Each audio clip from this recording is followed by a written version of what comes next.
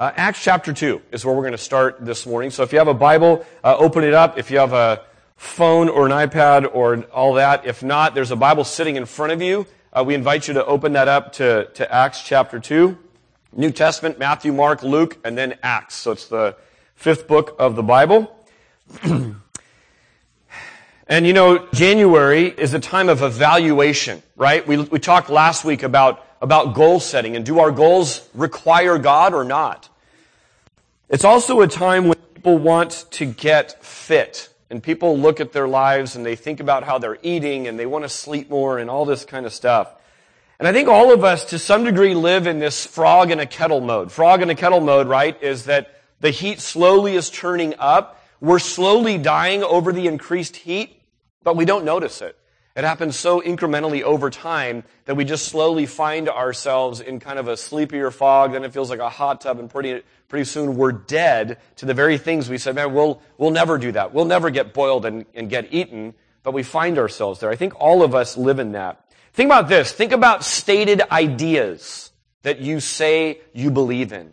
Maybe stated ideals. These are the things I stand firm on. These are the things that I believe, that I value.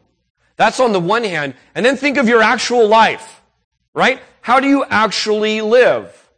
How do you spend your money? How do you spend your time? Where do you go? What do you eat? Right? When you look at those two things, I think for all of us, we would see a gap.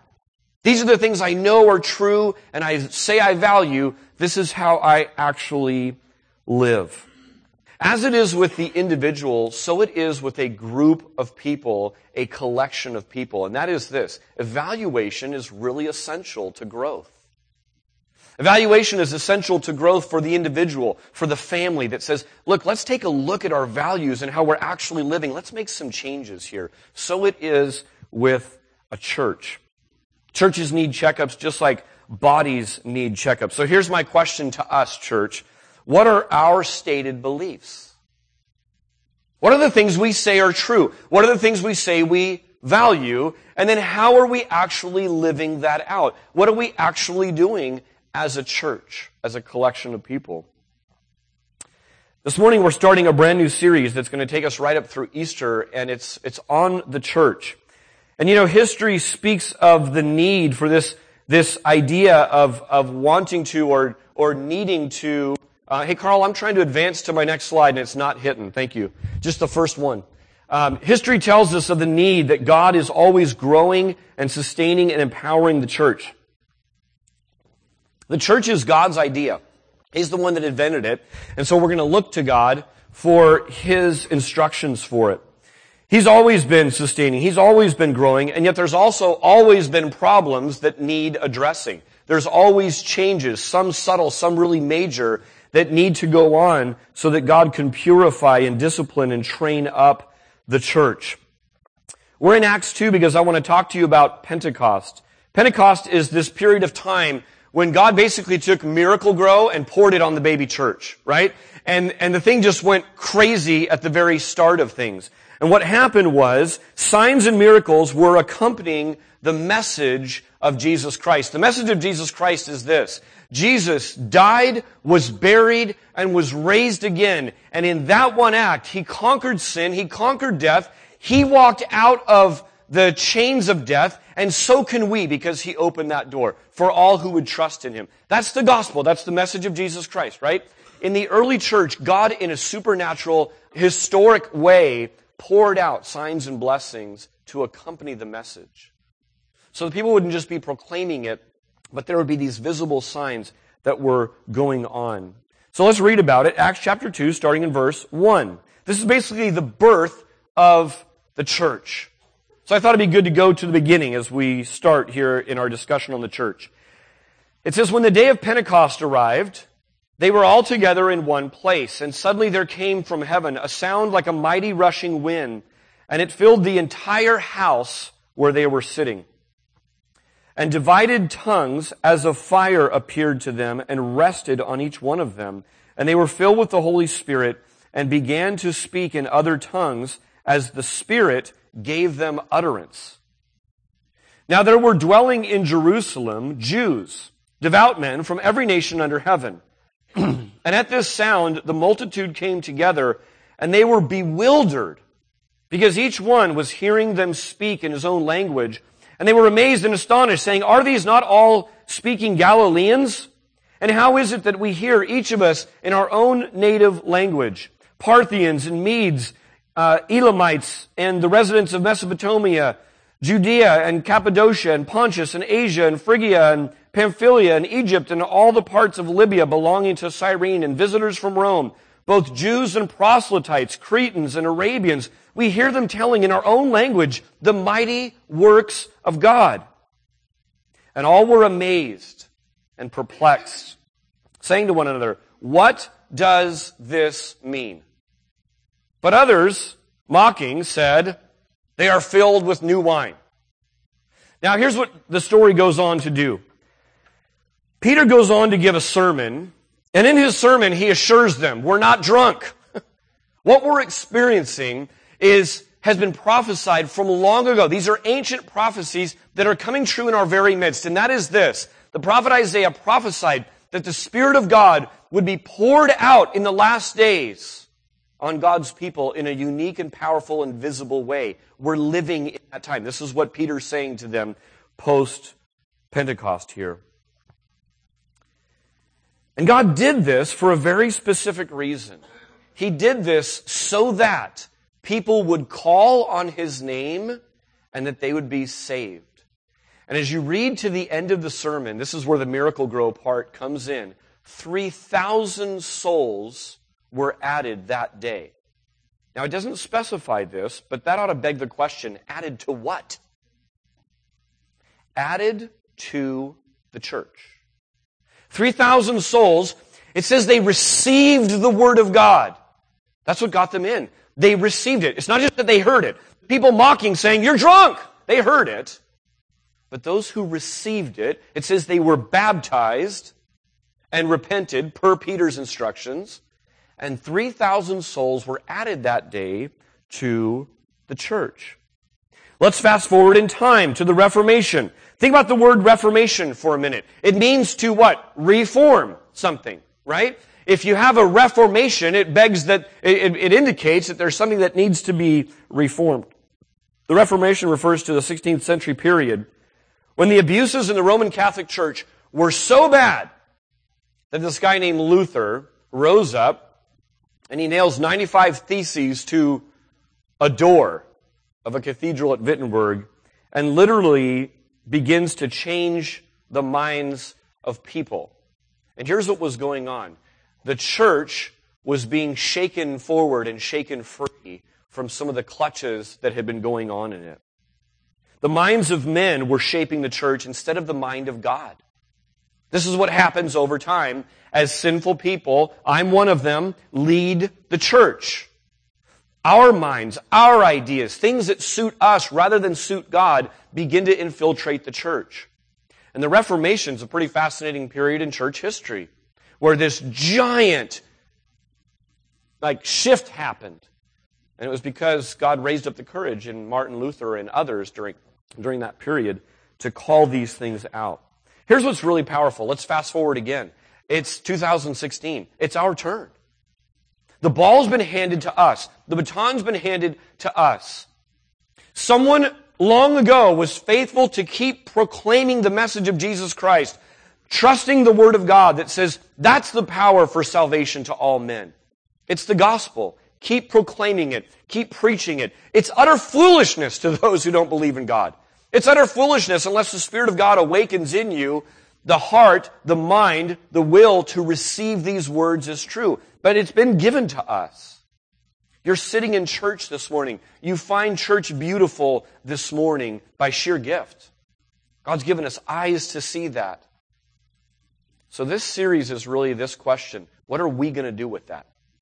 How are we doing? What are we going to do now that the baton's been handed to us? If you're a Bible reader in here, and I loved having a conversation with a friend of mine recently, he's fairly new to the church, and he said, week after week I would come to church, I would come to community group, and I'd realize these people actually read the Bible. Every week I talked to someone, they had something they were learning from the Bible. He said that was so refreshing. Because I read the Bible too, and I didn't want to talk about the same few things. I wanted to talk about what God was teaching me right now through the Bible. If you're a Bible reader, here's what I'm convinced of. I think you have a certain distaste for the status quo in yourself and a real hunger for progress and growth. I think if you're a Bible reader, you have a real distaste for the status quo in churches, and you have a real hunger for progress. Because as you read the Bible, you see things. It's a mirror to our lives, isn't it? It's a mirror to my marriage. It's a mirror to my parenting. It's a mirror to what I am as a part of a society. It's a mirror to my thought life. And I say, God, help me. God, grow me. There's so much to change and grow. I think if you're a Bible reader, there's a certain distaste for what we see and a longing for more. Let me read for you the very start of a book called Your Church is Too Safe by one of my favorite authors. He's a pastor up in Canada somewhere, and if I ever get a chance to go to Canada and take him out to a cup of coffee, I would love that. He's really impacted me. Here's how he starts the book, Your Church is Too Safe. He says, I'm bored, as are many people in church. Bored and also apathetic, passive, testy, lonely, disheartened. We're wary and weary and cranky and sad. It's a long list. There's an enormous gap between the life Jesus offered and the life we're living. We feel it. We see it. We sense that whatever else Jesus came preaching, this can't be what he had in mind. A room full of people nodding to old platitudes, nodding off to old lullabies, perking up to Jonah-like rants, jumping up to split hairs or break company at the smallest provocation. He can't have dreamed, catch this, a church gorging itself on feeling good and allergic to self-denial. He can't have hoped for a church that was more concerned with itself than with the world it inhabits. When Jesus announced that the kingdom was at hand, this can't be what he meant. What happened? When did we start making it our priority to be safe instead of dangerous?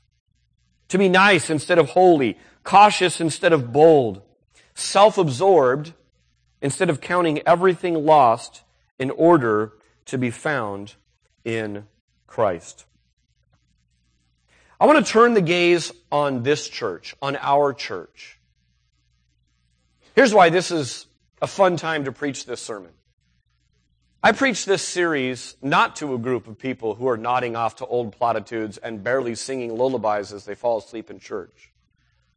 I preach to a group of amazing people that God's gathered here, that are energized, that are passionate, that are serving, that are longing to make a difference. But we all know collectively there's room for evaluation and there's room for growth.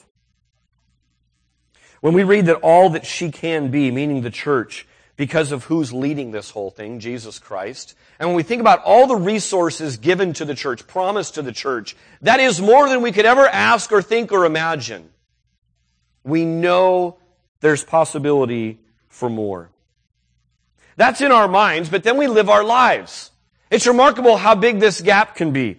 We can show up for church, and then we have our coffee, and we bump into Joy. Joy kind of steps back carelessly, and he bumps me while I'm holding my coffee. Speaking of the coffee, there's no salted caramel mix in it, and so it's kind of plain. And I'm a little bit irked at that. And then I come to my chair, and someone else is sitting in it.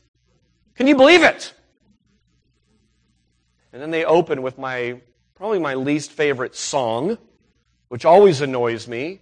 And then the preacher's shirt is a little bit loud and obnoxious, and I don't like it at all. Sermon's too long. The chair's a little bit uncomfortable and scratchy. And then it dawns on me halfway through church. Man, I'm part of the problem. I know what the church is about. I know what she can be. I know what we're really doing here. And I shrink it down into salted caramel lattes. How foolish is that? I shrink it down into my little pet things that make me comfortable. And these are the godliest of people that will sink into this. We all go there. So God, help us, is the cry. We're taking a hard look at ourselves so that God can use us. God's used this church in some incredible ways. And I can't help but think there are some amazing things around the corner for this group of people. We're taking a hard look at ourselves so that people would marvel at what's going on here and cry out to the name of the Lord and be saved, just like the early church. That's why we're taking a hard look at ourselves. I want to share with you sort of the aha moment for this morning. The aha moment is this. You and I, as Christians, have the mind of Christ. We have the mind of Christ. Look at 1 Corinthians chapter 2. It says, "For who has understood the mind of the Lord so as to instruct him? But we have the mind of Christ."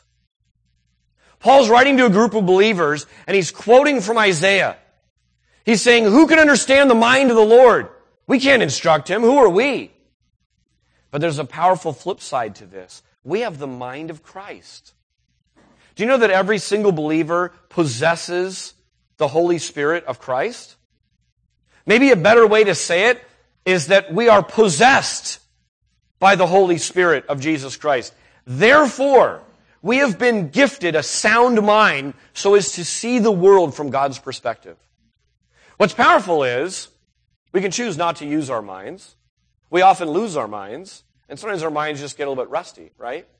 And so we know from other places, like Philippians 2, where it says, "Have this mind among yourselves that was in Christ."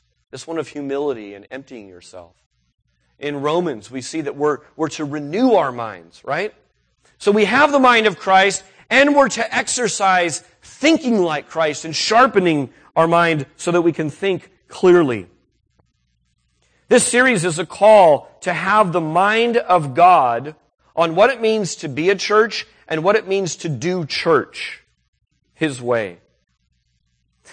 I really come to the Bible this way every single time I read it, but I think collectively we can all agree that as we come to the Scriptures and we say, God, would you show us, would you reform us back into the ways that you've thought about church and declutter some of the things that we're thinking about church? We anticipate a few things. We anticipate being reminded of old truths that we've known. They're stated beliefs. We've even sung them, but we're not living them. We anticipate being rebuked. Yikes, that's us! We've fallen asleep. We've grown cold. We've grown disunified. Whatever it might be, I anticipate us collectively getting a little spiritual spanking, a little bit of a rebuke, saying, that's you guys. Shape that part up. And I anticipate us being rekindled as the people of God. I think as we remember, as we read from the Scriptures, this is who you are, church. It will rekindle a passion in us like never before. That's what I'm longing for. Remember I asked you last week if your goals, in fact, maybe this was a question in our men's group. I think we talked about this in small group. Do your goals require God or not? Here's one of my early goals for 2016. God, would you rekindle the people of God so that they're passionate about being the people of God? God, would you rebuke us as the people of God? God, would you remind us of things? I'll tell you, that's my goal as one of the pastors here. My goal requires God. I can't do that for you. I could light my hair on fire. I could do a song and dance. I could do my very best. But this is a spiritual work that has to go on. It's a spiritual work to kind of break through tradition and break through what you already know to see fresh. God, here's what God wants to show us. So what is the church? The church is kind of a confusing word simply because of how we use it. Even those who know better use the term church in an off kind of a way. In our household, we have little ones, and little ones often say this, "Is it church day?" And I say, "No, tomorrow is school day. Then the next day is chore day." I like to call it chore day. And then the next day is church day. So we talk about church day, but if you study the Scriptures and understand what church really is, you understand that church isn't a day, right? It's not a place. It's not a denomination of churches. When you read the word church in the Scriptures, almost every time, if not every time, the word is ekklesia in the Greek. Ekklesia simply means this, called out ones. Those who've been summoned by God. It's a group of people. So think about it. When you hear in the Scriptures, I will build my church. Tell it to the church. Great fear came upon the whole church. To the church that is at Thessalonica or wherever. Over and over and over again, what you're hearing is this. I will build my called out people. Great fear came upon the whole group of people who've been summoned by God. To the called out assembly who meet at Thessalonica. That's what it's talking about when it says the word church. As you read the whole of Scriptures, you see this. God has always been calling people to Himself. Adam and Eve, God called them to live with Him. And then He creates a nation and calls a nation His very own through Abraham. That's the nation of Israel. And then what we just read in Pentecost, God throws open the doors, and you see kind of God's plan all along that this was a blessing for Gentiles and Jews alike. It's for everyone. And the church age was ushered in. The call is clearly from God, and it's clearly from something into something else. Listen to Colossians chapter 1, verse 13. It says, for He has rescued us, catch this, from the dominion of darkness and brought us into the kingdom of the Son He loves, in whom we have redemption, the forgiveness of sin. Now this new summons comes with it a brand new identity. Not only a brand new identity, but a brand new way of relating to the world that we're all born into. I've been reading a book called The Work of the Pastor by this Scottish pastor from, I think he may be dead, I'm not sure, but he's a guy that wrote an incredible little book, and it's just calling pastors to do biblical things. Go figure. And he said this quote that I thought I would share with you. He says this, you need to be called of God to stick out from a complacent, alien community like a sore thumb. You need not try to stick out, just be faithful, and God will arrange it. I love that. You need not try to stick out, just be faithful, and God's going to arrange out all the sticking out you need, right? You live your life according to the Scriptures, you will be an utter oddball in your family. You will. Some of you are like, amen, preach it. I live that. You'll be an oddball to your neighbors. Your coworkers won't understand your thinking on things. You're nuts for doing that. What are you doing? Honestly, I'm just trying to live according to the Scriptures. I'm just trying to follow God, that's all. That is totally abnormal. And it's not just our culture. Don't think our culture is special. All you have to do is pick a spot on the globe, live according to the Scriptures, you'll stick out. You'll stick out. Jesus was telling us this in Matthew chapter 5. He said this. He said, you are the light of the world. Notice He doesn't say, hey, disciples, gather in close. I need you to try to be more light-like. Try to grow in your lightness. Instead, He says it very succinctly. You are the light of the world. A city on a hill cannot be hidden, nor do people light a lamp and put it under a basket, but on a stand, and it gives light to all in the house. In the same way, let your light shine before others, so that they may see your good works and give glory to your Father who is in heaven. Now this whole series, I want you to not look at light bulbs the same. Light bulbs are the churches. Light bulbs are the church. And as much variety as there is, there's lots of similarity. Think about the different sizes of light bulbs that there are, right? Different lumens, different wattages, different uses. But all light bulbs have a few things in common. Here's one thing we know about light bulbs. They do absolutely no good sitting in a drawer, right? Sitting in a drawer, they just do nothing. That's lighting a lamp and putting it under a basket. On their own, light bulbs share a few things. They're not really inherently attractive or valuable. They're kind of commonplace. No one said, oh, wow, he's got a light bulb. You just thought there's a light bulb, right? On its own, in fact, they're pretty fragile, right? You drop this thing, you sit on it, step on it, it's done. No one marvels at the light bulb on its own. What happens when you plug it into a socket? Something magical happens, right? Think about the church. From a power source outside of itself, where it has no ability at all to do it itself, from an outside power source, all of a sudden, the light bulb takes on something totally different, a completely different nature. Here's a few thoughts. Of course, it illuminates, right? It shows off what's going on in the room. It shows off what's on the road as you drive. But do you know that light also brings out color? So all of a sudden, we have a more colorful world. Why? Because of light coming on. Light also has the ability to change our mood. You walk into an utterly pitch black place, you click on a light, there's something that changes there, right? Fear dissipates, worry dissipates. We use lighting in worship music. We use lighting in plays. Light has this ability to change us on a few different levels. Think about this fact, that a light bulb can go unnoticed in your life for years. This light bulb right up here, who's paid attention to it in the last 5 years? No one. But that thing goes out in a couple of minutes, we'd all pay attention to it, right? How about the church? Churches can sit in a neighborhood. You know how many people I talk to? I say, hey, I'm part of this church called Neighborhood Bible Church. Where's that? Oh, it's right at Branham and Cherry. Oh, I live down the street. Wait, where is it again? It's next to John Muir Middle School. Oh, yeah, I know where John Muir is. Yeah, there's a church next door. People can drive by unnoticed to a church for years. Here's what all true churches, like all true light bulbs, ought to share in common. This thing goes away, this thing burns out, this thing breaks. The neighborhood ought to notice. The neighborhood ought to notice. I have no doubt that this neighborhood would notice if Neighborhood Bible Church goes away. You know what? Not because of the property, because people hardly know we're here.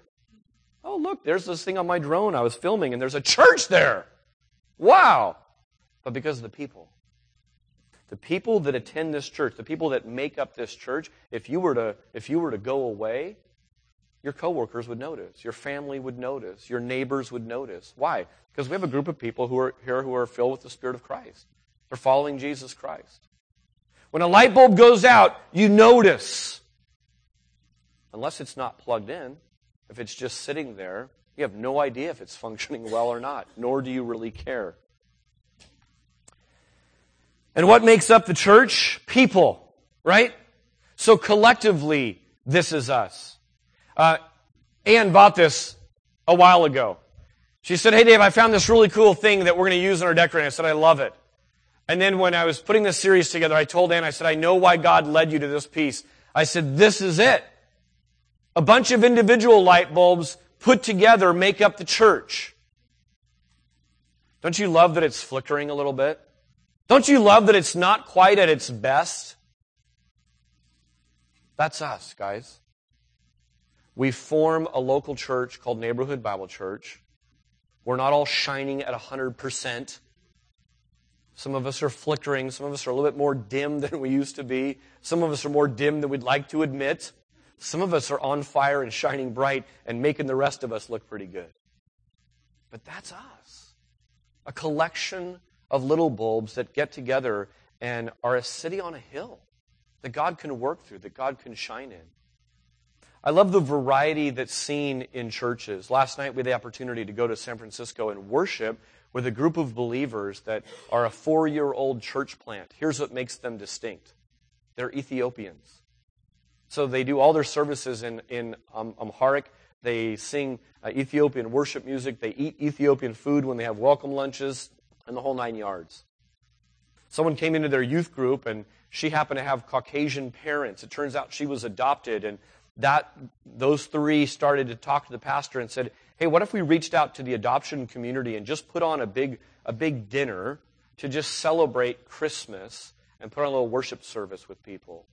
The Ethiopian calendar is a little different than ours, so right now they're celebrating Christmas. We went up there last night, and we heard the name of Jesus Christ proclaimed and praised. We saw children thanking God that they were born again.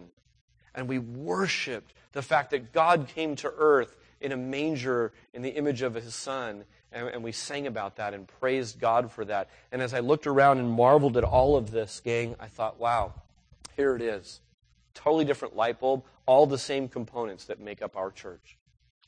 Love it. Love seeing that. I want you to turn in your Bible to Ephesians chapter 4. And before we get into specific markers about the church in the coming weeks, I just wanted to give you some background work on what the church is. For 3 chapters, Paul tells Christians who we are in Christ and what God has done, and then he moves right into how we're supposed to walk in these truths. Several years ago, we walked through Ephesians as a church, and the title of it was One, because there's 2 really big themes that emerge from the book of Ephesians. Well, there's a lot of themes, but one of them is that we're to be one. The other one is that we're to be holy, which means set apart. The called people of God are to be both of these, and it should be visible to us. Look at Ephesians chapter 4, verse 1. It says, I therefore, a prisoner for the Lord, urge you to walk in a manner worthy of the calling to which you have been called. When it says walk, that's code for your life with God. It's not talking about a morning stroll.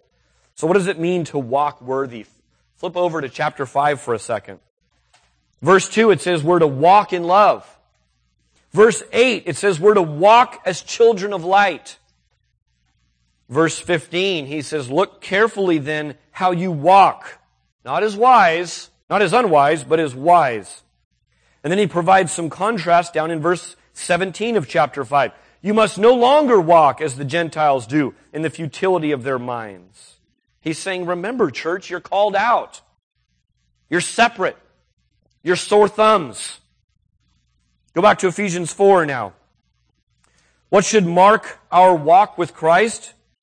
Verse 2, with all humility and gentleness and patience, bearing with one another in love, eager to maintain the unity of the Spirit in the bond of peace.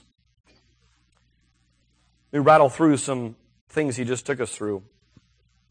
He's writing in a culture where humility was thought to be a defect. He starts with that. I think Paul starts with humility because you know what causes discord quicker than anything else? Pride. Sometimes it's overt pride. Those are the shouters. Sometimes it's subversive pride. You know who you are. You're thinking it, but you don't say it. You kind of bottle it up. Pride says, I'm never giving my rights up. I'm never giving my way up. That causes discord. So Paul says, you want to know how to walk as a church? You walk in humility. Then he moves on to gentleness. What is gentleness? It's somewhere right in the middle of never getting mad and always getting mad, right? I think we think of gentleness. Some of your translations say meekness as Mr. Rogers. Wrong. Was Jesus gentle and meek? Say yes. Absolutely he was. Did Jesus get mad? Yeah, he did. Was he mad all the time? No. That means he's a rageaholic. That's not Jesus. Gentleness sits somewhere between there. Not a rageaholic, right? Not flying off the handle, but not so kind of, pansy that he never raises his voice, never gets angry. He says, walk in gentleness, walk in meekness. He moves on to patience.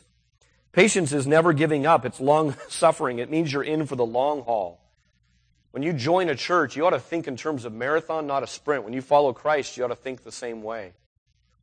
Romans says this, love one another with brotherly affection. I've got 3 of them. Brothers aren't easy to love all the time. Right? There's seasons where it's easy to love. There's seasons where it's really hard to love them.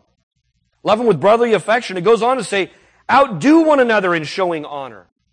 Look what he moves on to. Bearing with one another. Church, what if we put up with our faults of others? What if we put up with the quirkiness of others? For the simple reason that we understand we have our own faults and our own quirks and people are putting up with us.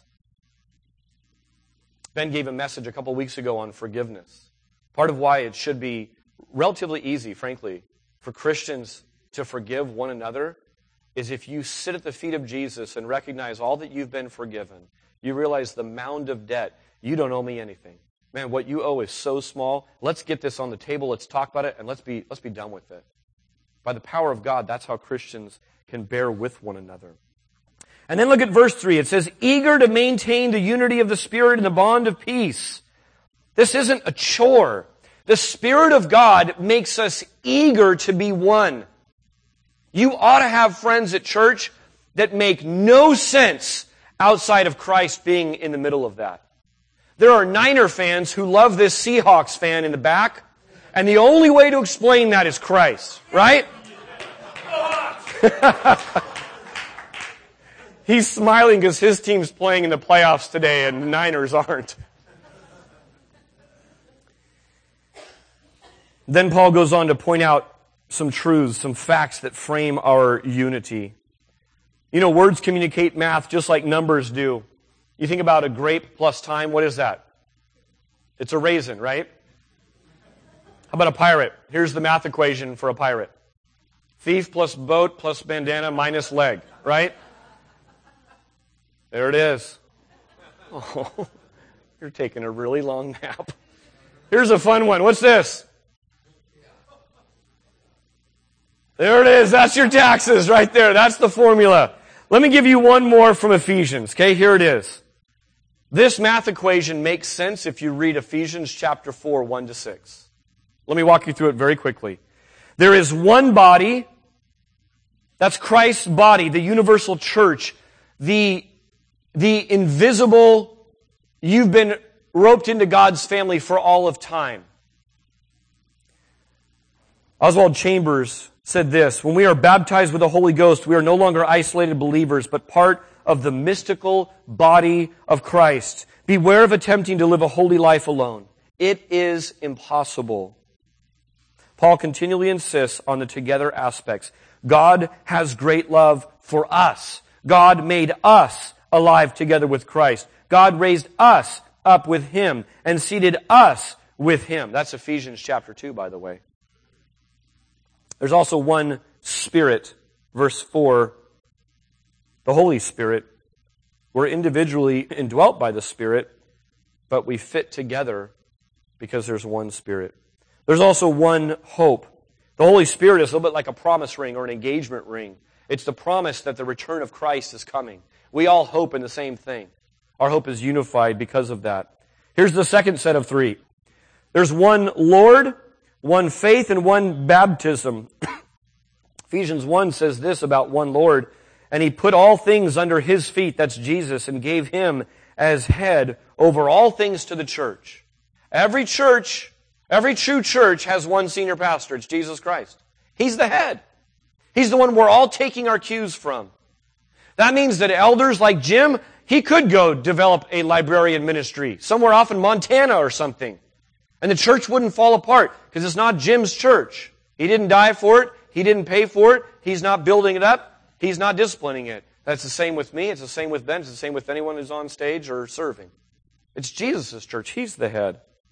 There's one faith, the Christian faith. Because there is one Lord, one to trust, one message is trustworthy. Jesus Christ is the Savior. This is the church's call from the very beginning of time. Acts 4:12. There is salvation in no one else, for there's no other name under heaven given among men by which we must be saved. That's a really unpopular message today, isn't that? That's hate speech right there. You know what that is? That's just orthodoxy. That's the message the church has been given a long time ago. And you watch history throughout the ages. It goes from being praised that you say those things to killed that you say those things. We're on a downslope in case you haven't paid attention. That's getting really testy to say there's one name under which you must be saved, and it's the name Jesus Christ. But that's what we boldly proclaim. There's one baptism. Water baptism is a visual sign of unity. Let me give you the last one. There is one God and Father, verse 6. The Heavenly Father. God's mind for the church isn't that we're all the same, but clearly His mind is that we are one as a body. Let me invite the band to come on up right now.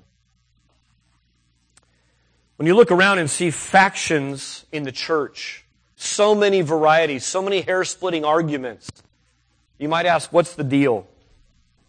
In John chapter 2, Jesus comes to the temple, and it says this, in the temple, He, meaning Jesus, found those who were selling oxen and sheep and pigeons and the money changers sitting there. And making a whip of cords, He drove them all out of the temple with the sheep and the oxen. You can't imagine Mr. Rogers doing that, right? And he poured out the coins of the money changers and overturned their tables. And he told those who sold the pigeons, "Take these things away. Do not make my Father's house a house of trade." His disciples remembered that it was written, "Zeal for your house will consume me." I bet they're thinking, yeah, I guess so. Jesus is flipping out on these guys. What's the deal? Jesus is cleaning house. You know why he's cleaning house? Because God's house of worship gets cluttered. Right? It just gets cluttered over time. And Jesus comes in and he makes a giant statement. Do you know why there were items being sold in the temple? It was because as people came from the countryside and came to worship God, they needed to have something to offer. And so they would come, and it was actually a service. It probably began as a very good thing. A service to say, here, you can get something to offer to God, a living sacrifice. But slowly over time, subtly, that turned into, you know what? We can make a little bling on the side here. Let's work the system a little bit. These people have to buy something. They're coming from far away. We're the only game in town. Let's make some money. That's what Jesus was decluttering. As we look at us, let me leave you with a couple of what-ifs.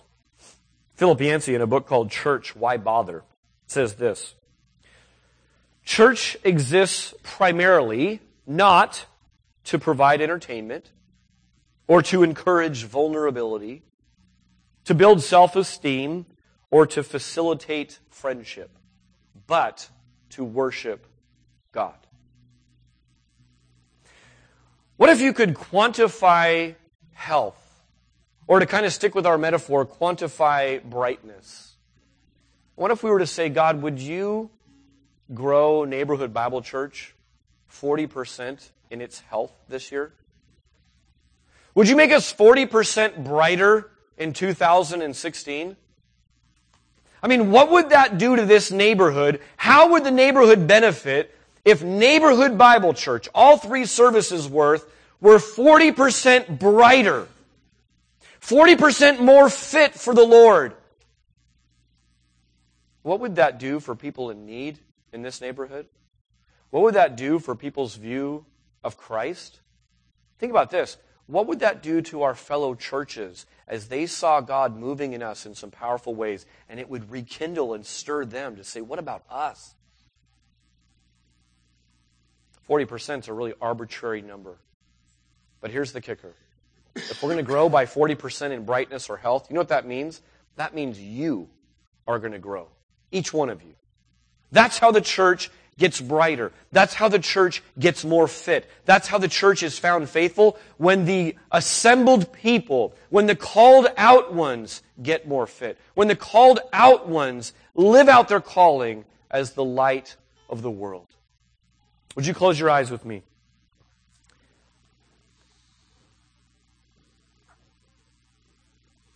Spirit, we're really inviting you to blow through this house and freshen the air that is in here. God, I pray that you would blow through each mind and heart of people who are sitting in this room right now.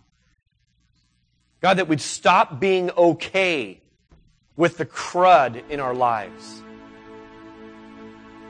Spirit, we recognize that this is an act of you. You will have to give us eyes to see. You will have to give us the grace to have courage to act and change. We will continue to call out and celebrate the work that you're doing in our midst. Church, my challenge for you is this. Evaluate the bright spots and the failings of this body. Ask God to change it in me first and most. And then collectively, God, we look forward to see what you're going to do in this coming year. We look forward to see how this neighborhood is going to be awakened to the realities of your grace.